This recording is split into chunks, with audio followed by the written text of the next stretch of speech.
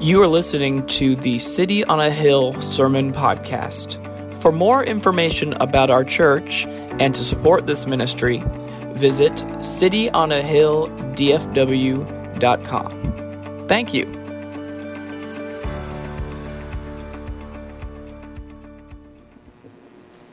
Well, how many of you recognize that song? You're not old enough then. That was a Neil Young song. Y'all remember Neil Young?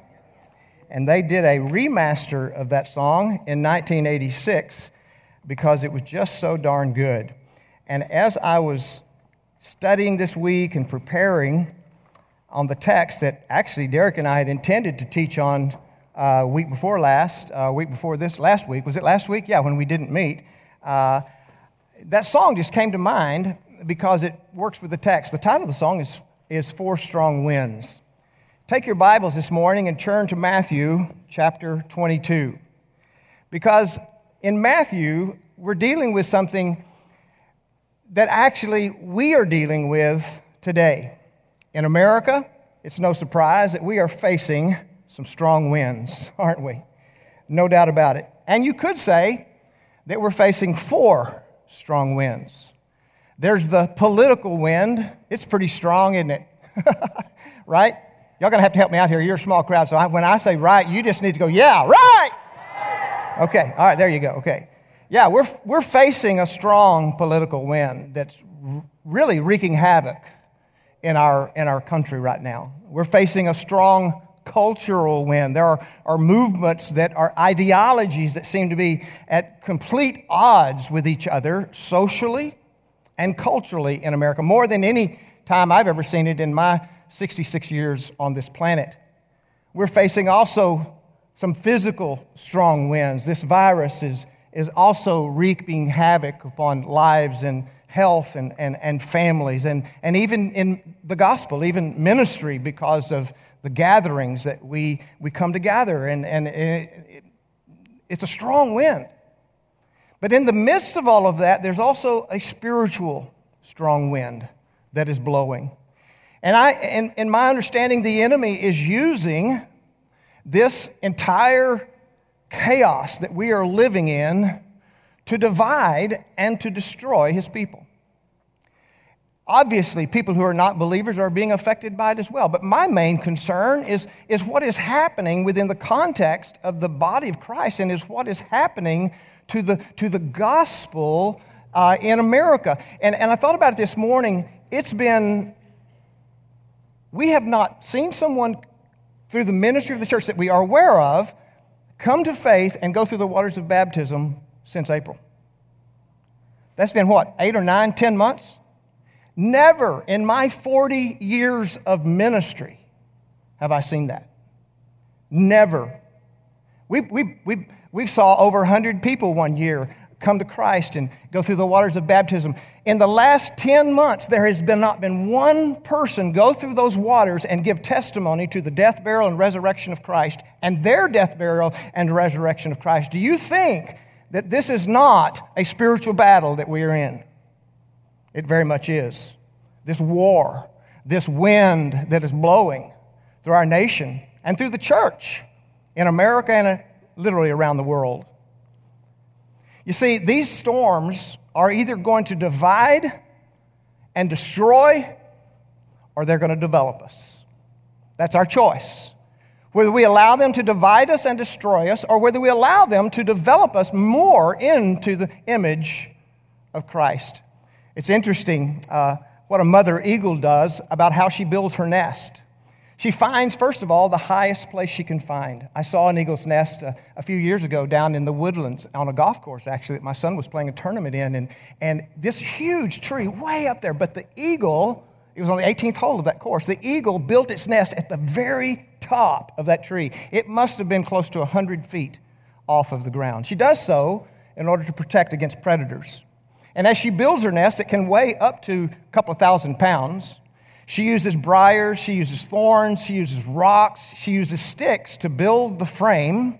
All of these are sharp objects. And then she begins to line it with feathers and with skin from animals that she has killed in order to live. And so when she finishes, it's a very, very soft and comforting place where the eaglets are going to be born. It's a great place to live for these young little birds.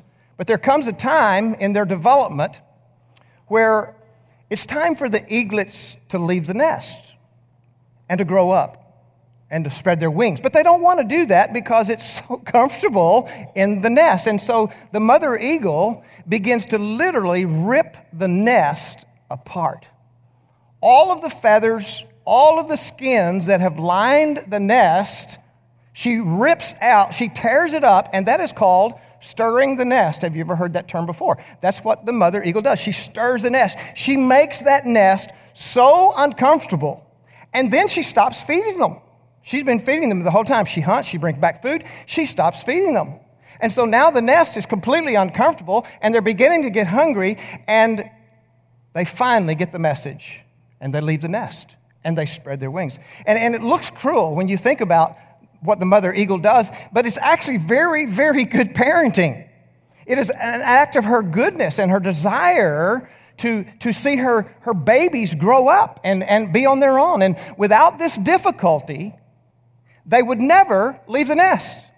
Without this difficulty, they would never grow up. They'd stay there in that nice soft nest. They'd let mom come and feed them. They would never learn to fly. They would never learn to soar in the sky. Isn't that interesting? That's like our Heavenly Father. The Scripture tells us that that's exactly what He does with us. He uses difficulty to grow us up and to mature us. James chapter 1 says, "Consider it all joy, my brethren, when you encounter various trials." In other words, when the nest is not comfortable anymore, knowing that the testing of your faith makes it pure and gives you endurance. Isn't that incredible? In other words, if God did not allow us to face difficulty, we would not be able to mature and grow up into the image of Christ. And so the difficulty is all around us. It's coming at us from the north, east, south, and west. 4 strong winds are blowing through our nation right now. And we all face difficulty. They come pretty much from 3 sources. Some of our difficulty that we face comes from living in a fallen world. We live in a fallen world that is not perfect, and bad things happen, right? Bad things happen. It's just part of the human experience. There are hurricanes, there are tsunamis, there are earthquakes, there's sickness, there's death. There's all of those things that happen just because the world is not perfect as God originally created it. Sometimes we enter into storms because we make stupid choices. We make bad choices. And the Scripture says, whatever you sow, that's what you're going to reap. So if you plant that stupid choice in the ground, it's going to reap a harvest, and that's not going to be much fun. So sometimes we create our own storms, don't we? And then sometimes our storms are the direct result of God's sovereign purpose. Like the mother eagle, sometimes God just stirs the nest. And He puts us into a situation where we are either going to respond to Him and we are going to be developed, or we are going to turn our back on Him and we are going to be destroyed. And most often, here's part of the problem that we have, most often when we're in the midst of the storm, at the moment, we cannot discern the source of the storm, whether it's fallen world, whether it's my choices, whether it's God's sovereign purpose. We're often in the storm, we can't really understand what the source of this is. And so we often ask the wrong question. We ask the why question. We ask, well, why is this happening? And I submit to you, that is absolutely the wrong question, to ask the why question. Because most often there is not an immediate answer coming to that question. The right question to ask is the how question. How am I going to respond to this storm? Not why is this storm here, because I may not be able to discern that. But I can ask the right question, and that is, regardless of its source, how am I going to respond? So this morning, I want to look at a text, and I want you to see a storm. And it's a storm that had strong, strong winds.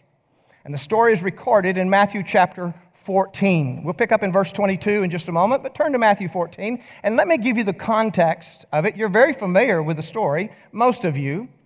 Just before we get into this story, Jesus has been teaching all day on a hillside teaching people. He taught all day long, and at the end of the day, the people were hungry. And so Jesus then provided for their food. Jesus fed the 5,000. You remember that story. Miraculously fed the 5,000. And right on the tail end of that, what Jesus did right after that, coming into our text, is he sends the disciples into a boat on the Sea of Galilee and tells them to go to the other side. And then Jesus goes away, the scripture says, to a mountain to pray. And while the disciples are in the boat going across the sea, a storm comes up. That was not unusual for the Sea of Galilee. It's known for, even today, storms that just come up very quickly out of nowhere, and then they dissipate quickly. But as the disciples are out there in the boat going to the other side, a storm comes up, and they become incredibly afraid. They're afraid that they're going to lose their lives. And at the end of the text, Jesus comes walking to them on the water, and Jesus calms the storm.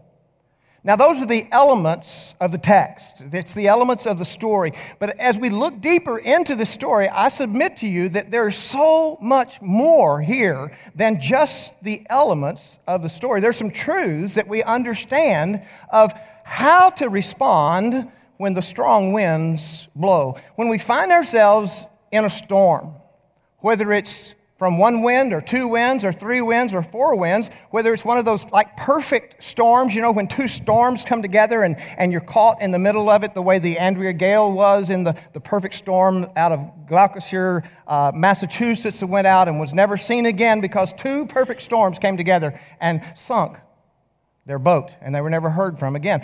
You see, this storm in Matthew 14 was one of those perfect storms. And there are 5 reasons I want to give you out of the text this morning why this was a perfect storm. And we're also going to answer the question along the way, not of why, but of how.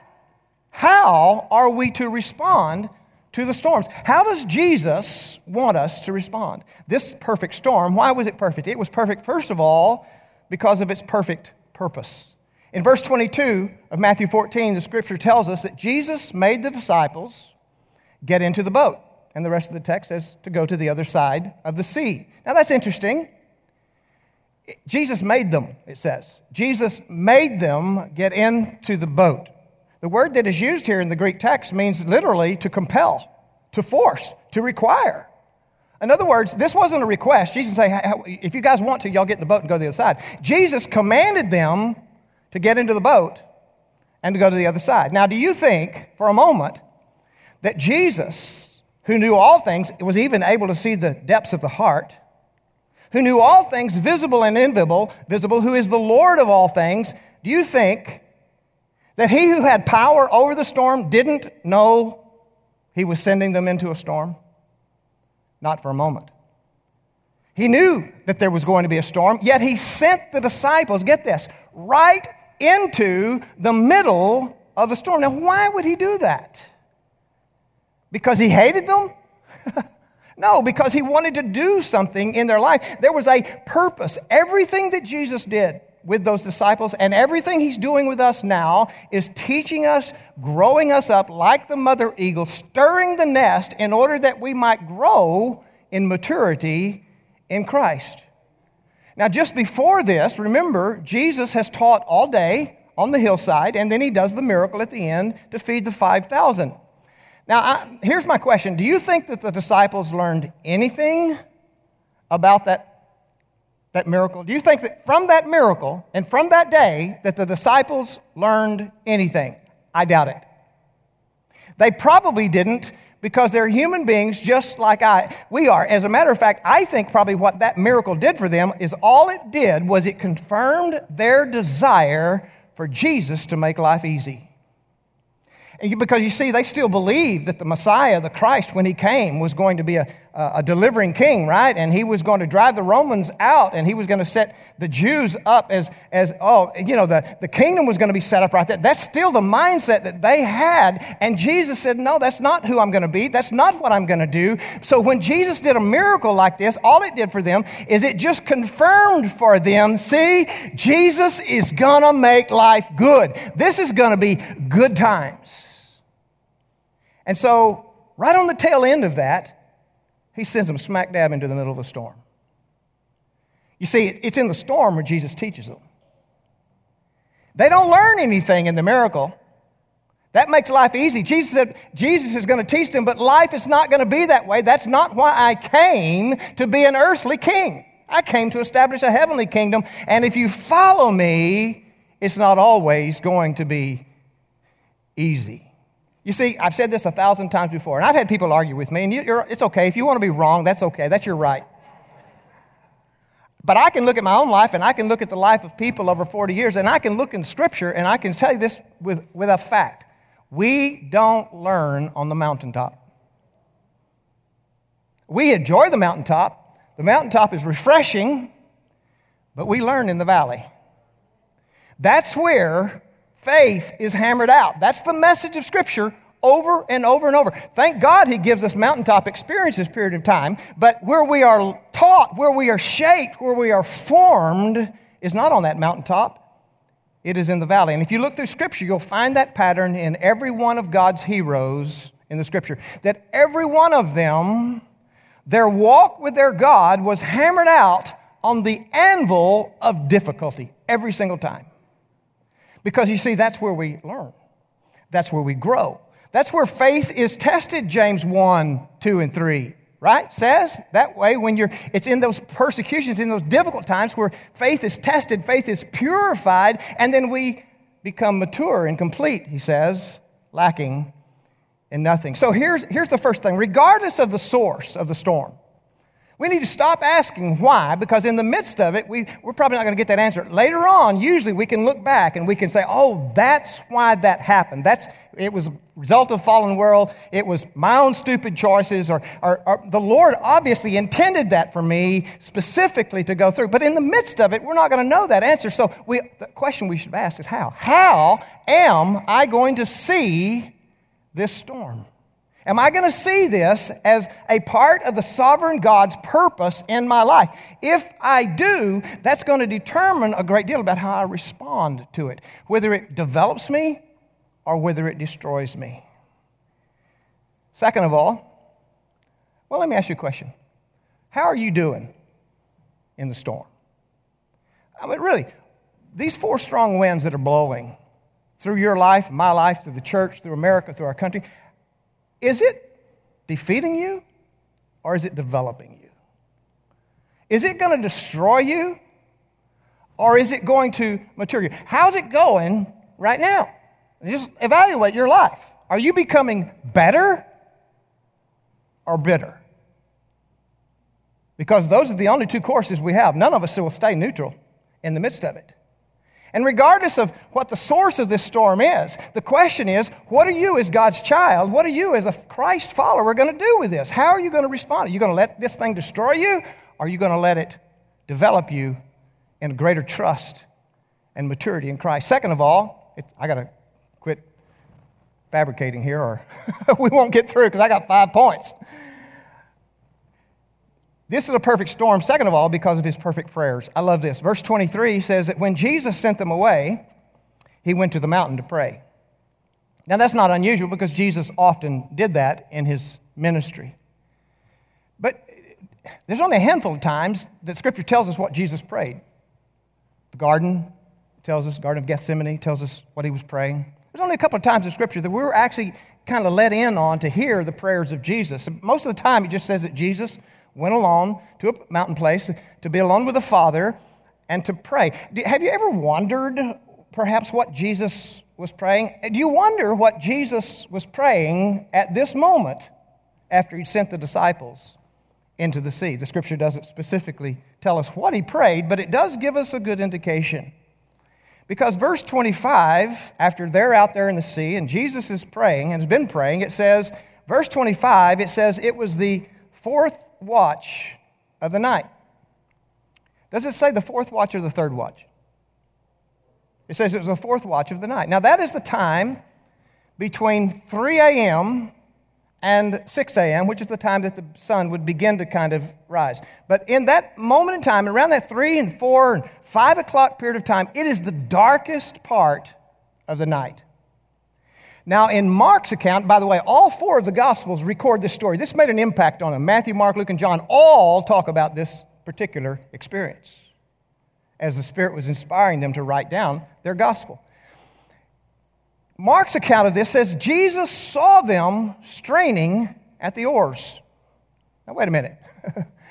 It's at the fourth watch, between 3 and 6 a.m. It's hours after Jesus has sent them into the boat. It's pitch dark. They're far away from the shore, but Mark informs us that Jesus sees them. Why? How? It indicates to us that Jesus has been watching them the entire time. Jesus never took his eyes off him who knows all things, him for whom there is no secret, there is no day, there is no night. He saw them the entire time. And so what do you think Jesus is doing while he's praying? Well, I believe Jesus is praying for these disciples as he has sent them into this storm. He is praying that they won't ask the why question, that they'll ask the how question. How are we to deal with this storm? As a matter of fact, one of the reasons that I believe that is because that's the promise that Scripture has given us over and over and over. That our risen Savior, our great high priest who now intercedes, who now opens the way for us before the Father, as the book of Hebrews says over and over and over, that he is constantly, continually praying for you and for me. He is interceding for us with the Father. Hebrews chapter 4, verse 13 says, there is no creature hidden from his sight. Okay, so can Jesus see at 3 o'clock in the morning when the disciples are over? Yeah, there's no creature hidden from his sight. But all things are open and are laid bare to the eyes of him with whom we have to do. It's not a problem for him to see us at any place. Hebrews 7:25. Hence also he is able to save forever those who draw near to God through him, listen to this, since he ever lives to make intercession for them. That word intercession means prayer. That Jesus now is the right hand of the Father speaking to the Father about you and about me and about the circumstances and about the situation and about the storm that you're in. Jesus is interceding. Luke chapter 22, while Jesus was still on earth before the crucifixion and the resurrection and the ascension to the right hand of the Father, Jesus has that conversation with Peter when he says, Peter, you're going to deny me 3 times before the rooster crows. Wow, that's a good message to hear from your Lord, isn't it? You're going to deny me. But then Jesus says in verse 32, but I've prayed for you. Isn't that great? Now get this, because Jesus' prayer comes true. It's answered. I pray for you that your faith will not fail you, and when you have been turned again, you will strengthen your brothers. Jesus just looked into the future and knew exactly what Peter was going to do. Peter was going to deny him. Peter was going to be distraught. Peter was going to be remorseful over what he did. But Jesus was going to restore him in the last chapter of John with that story when Jesus in a resurrected form appears on the bank there and he cooks Peter breakfast and he calls Peter in and he's asked Peter 3 times, do you love me? And Jesus said, feed my sheep, tend my lambs, shepherd my sheep. What was Jesus doing? Jesus was fulfilling the prayer that he'd already prayed for Peter, that Peter would turn again and he would strengthen his brothers. And that's exactly what Peter did from that moment on. Peter became the leader of the apostles. He was the very one that had denied the Lord Jesus 3 times when Jesus was on trial. Jesus said, but I've prayed for you. It's not going to be the end of you, Peter, because when you are turned again, you will go and you will strengthen your brothers. Isn't that wonderful? Isn't that wonderful? You see, the Lord Jesus, he's interceding. Peter did do all the things that Jesus said he would do because Jesus said, I have prayed for you. Sometimes in the storm, we ask the question, does anybody see? Does anybody give a rip? Does anybody care? Will anybody pray? Well, I want to tell you, Jesus does all those things. He sees, he cares, he's praying. He's interceding for you and me before the Father. What's Jesus praying? I don't know exactly what it is. It's probably not what I want, but it's what I need. Because the Lord Jesus knows what I need. Father, restore him, grow him, mature him in this. See, this is a perfect storm. It's perfect because it has a perfect purpose, but it's perfect because of Jesus' perfect prayers. Third, it's perfect because of his perfect presence. Verse 25. It says, in the fourth watch, Jesus came walking out to them on the sea. Now, we're all familiar with this story, but there's so much here. Jesus didn't do anything just for show. There's a reason and there's a purpose for why he did what he did. During the third watch, it says, he saw them. We trust that he had been interceding for them, and he knows they're in a storm. But he doesn't come to them immediately. He could have. He could have just suddenly appeared in the boat with them. He certainly did that several other times in the Scripture. But he didn't do it that way. He waited until the fourth watch, hours after they'd been fighting the storm for hours. He waited until the fourth watch while they'd spent some time in there. And then Jesus took the time to take a leisurely stroll on the water. He's just in no big hurry. Because you see, this thing has got to work itself out. This thing has got to come to its conclusion. This thing has got to fulfill its purpose. So now he comes to them, walking on the water. Let me ask you a question. What was it that the disciples were afraid of? Come on, somebody answer. This is class. We got small enough to be a class. Okay, the hurricane? Dying. And how would they die? The water. They would drown. The winds were no problem as long as they knew they could stay in the boat. But they knew, we go into the water, we're dead. So what does Jesus do? Jesus came walking on the water. The very thing that they fear is what Jesus used to come to them. Now, here's an important fact. The very thing that troubled them transported Jesus to them. You see, often we say in a storm, where is God? Where is Jesus? You've never said that. You're much more spiritual than that, but I've said that a few times. You know, we're tempted on our humanness when we're in the midst of a storm. We ask this question, where are you, Lord? You know why we ask that question? Because we're looking in the wrong place. We're looking outside the storm rather than in the midst of the storm. You see, where Jesus is in the midst of the storm with us. And if we're looking outside of the storm, hoping to get through this thing on our own power, we're always going to miss him. When you're in the storm, look in the middle of the storm and you'll see Jesus, because that's where he is. Because he takes that very thing of which we are afraid, of which we are terrified, and it becomes the vehicle that brings him to us. If we're looking to the shore, we'll miss him. Because he's not on the shore, he's in the storm. He has come to us in the storm. So the very thing that you fear, look there to see Jesus. Because it is that very thing that he will, in the midst of it, that he will reveal himself to you in. Psalm 34, verse 18 says, the Lord is near to the brokenhearted.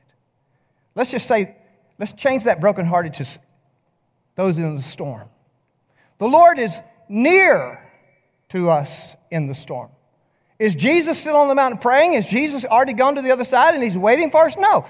He uses the very thing that we're afraid of to reveal his presence to us. And if we're looking outside, we're going to miss him. We're going to always ask the question, where is Jesus? We need to start looking in the middle of the pain. So the Lord is near to the brokenhearted, and he saves those who are crushed in spirit. David wrote that psalm when he was running for his life from his enemies. David was in a storm. But in the midst of this storm, David did something incredible. He acknowledged God in the midst of the storm. He draws near to the brokenhearted, and he saves those who are crushed in spirit. Was this a perfect storm? Yes, it was a perfect storm. It was perfect because it had a perfect purpose. All storms do, to develop us.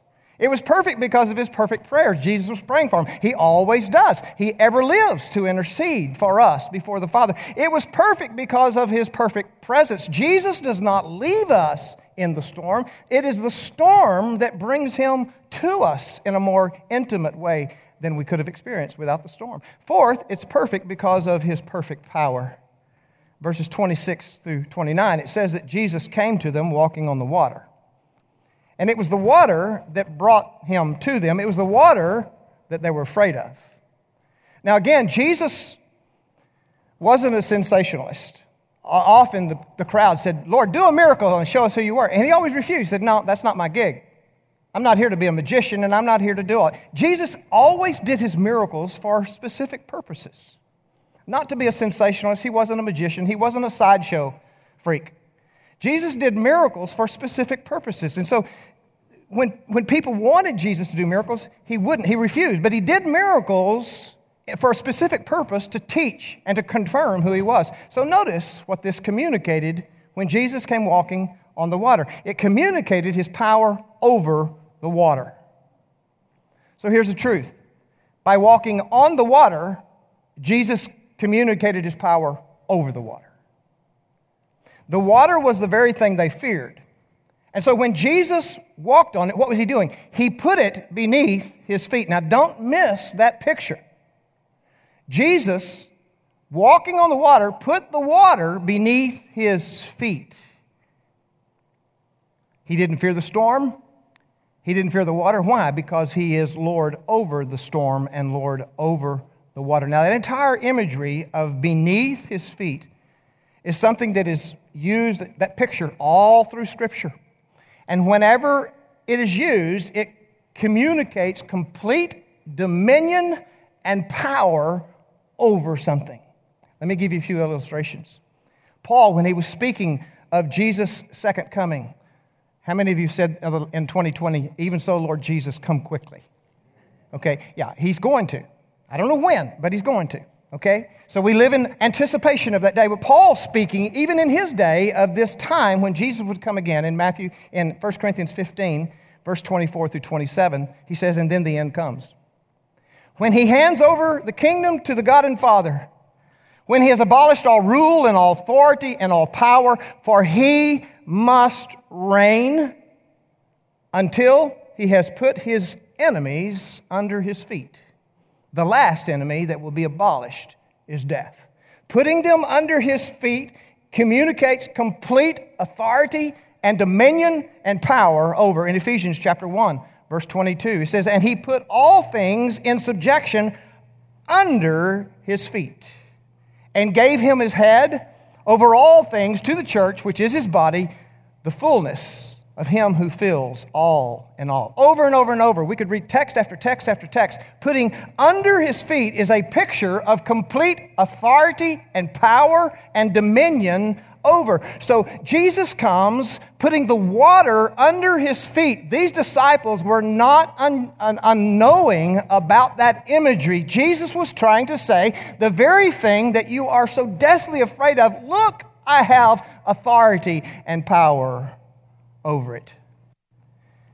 You know, Jesus never promised us, folks, that there would be no storms. Just the opposite.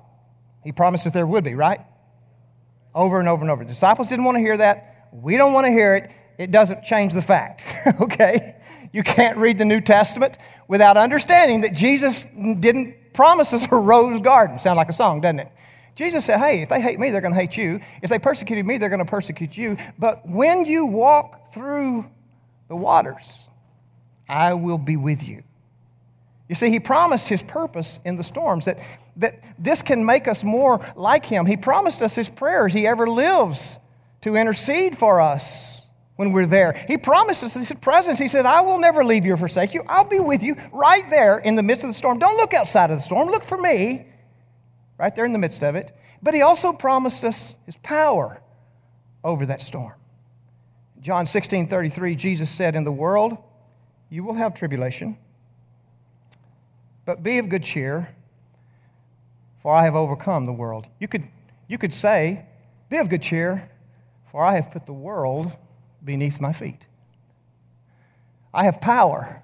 I have authority over the world. Every storm is beneath Jesus' feet. It is subject to his power. You say, when will it end? It will end when he who has power over the storm decrees it. And until that time, he prays for us. He's with us. He has power over that. He's developing us. He's making us.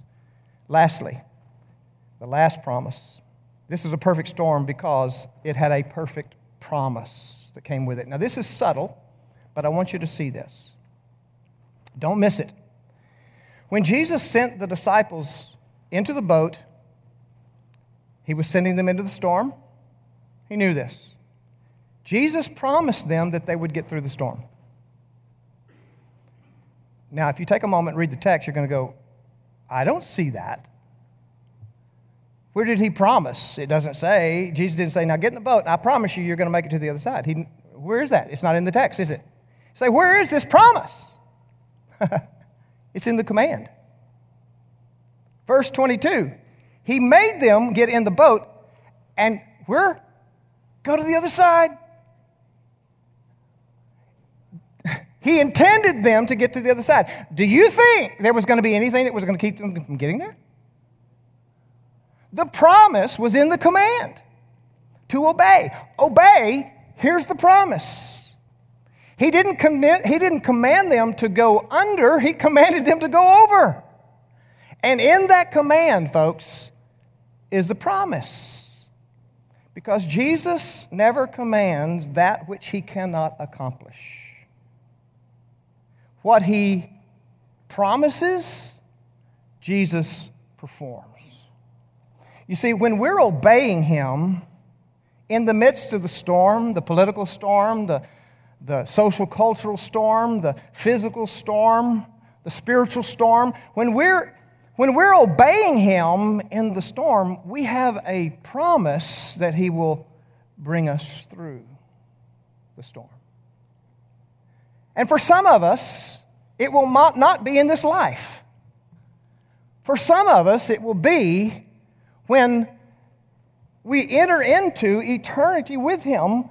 But because we die in the storm does not mean the storm did not fulfill its purpose. That does not mean that Jesus had no power over the storm, because the Scripture promises us in that place there will be no tears, there will be no pain, there will be no. So at some point for every one of us, the storm's not going to end, right? On this side of the grave. I don't know which storm that's going to be in, but for every single one of us, I don't know. The last time I looked at the statistics, 100 out of 100 die. We're all going to die. There's going to be a storm you're not going to get through, and I'm not going to get through from the human perspective, but that simply means that then he takes us for that eternity where there are no more storms. Jesus promises us every single time when he commands, he promises an overcoming. Jeremiah 29:11 says, "For I know the plans that I have for you, declares the Lord, plans for welfare and not for calamity, to give you a future and a hope." You know, I don't know how people live in this world who don't have hope in Jesus. I honestly don't. I lived for 19 years without having hope in Jesus, and I look back on that life even, as a young man before Christ brought me to him. And then I look from 19 to 66, and I go, good Lord, I can't imagine living through, as good as I've had it, I can't imagine living through this without hope in Jesus. To give you, he says, a hope in the future.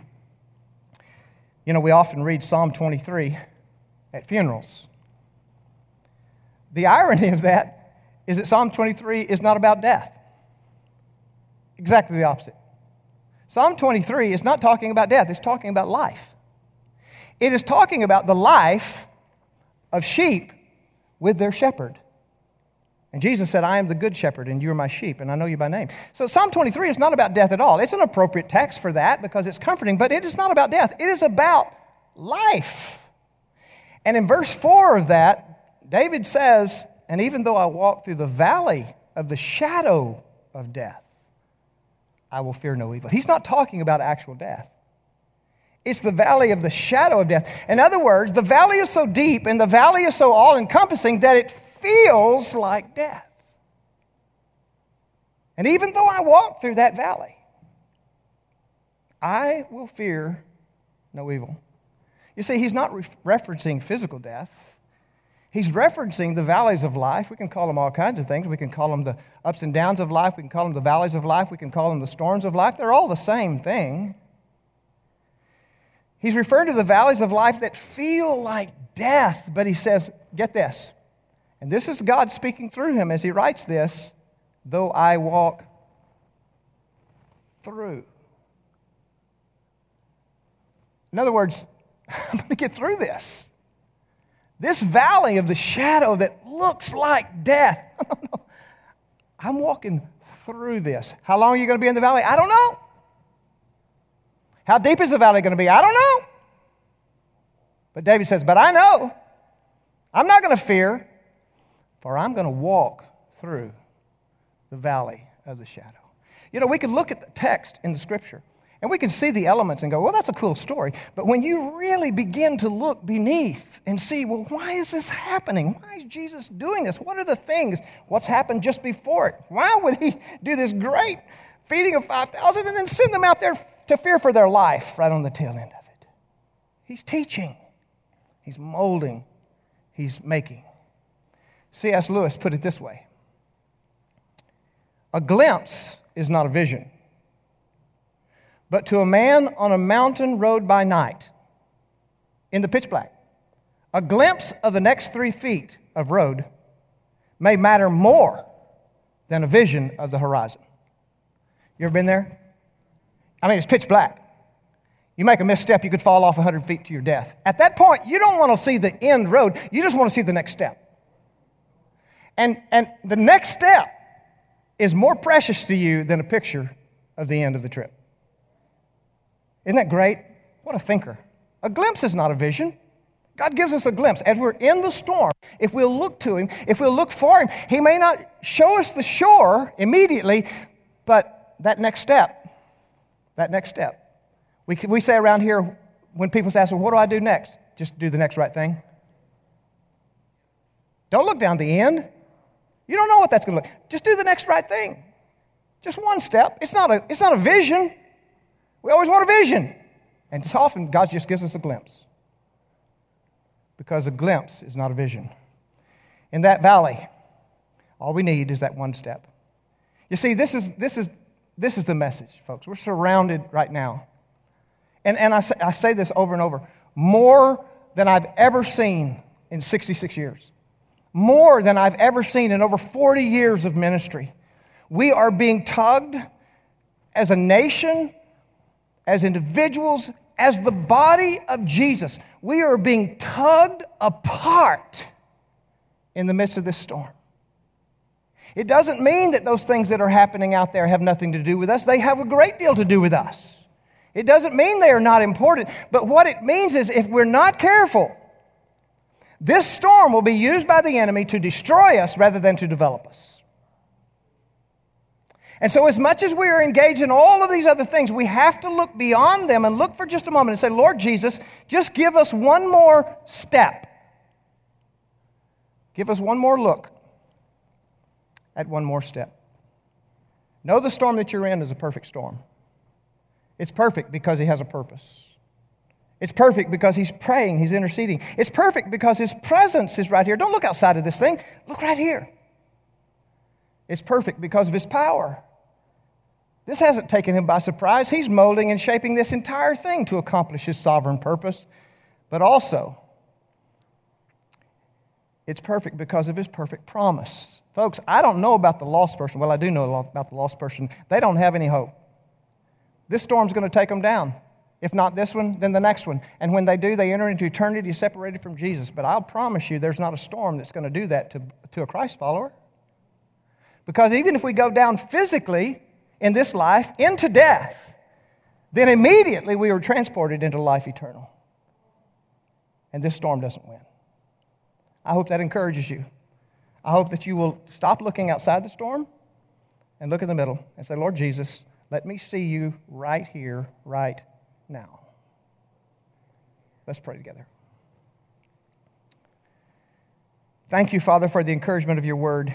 And we here gathered and those online confess to you that most of us have been looking outside of this thing. And for many of us, it has been destroying us. It's been destroying families. It's been destroying churches. It's been taking the gospel of Jesus in our nation to its knees. So, Father, allow us in this time to quit looking outside the storm and look inside and say, how do you want to use this, Father, in me, in us, and in the gospel message that we are commissioned to carry? How do you want to use this? How should I respond? How can I see you in the midst of this? How can I trust you in the midst of this? Lord, show yourself. Thank you, Father, that we have an intercessor in our Lord Jesus, whoever lives, to make that intercession for us. I pray, Father, for your encouragement for your people today, for pastors all over this land that are looking at what has happened in their churches and are so discouraged. I pray, Father, you'll lift their heart up, that this is not beyond you. It didn't take you by surprise.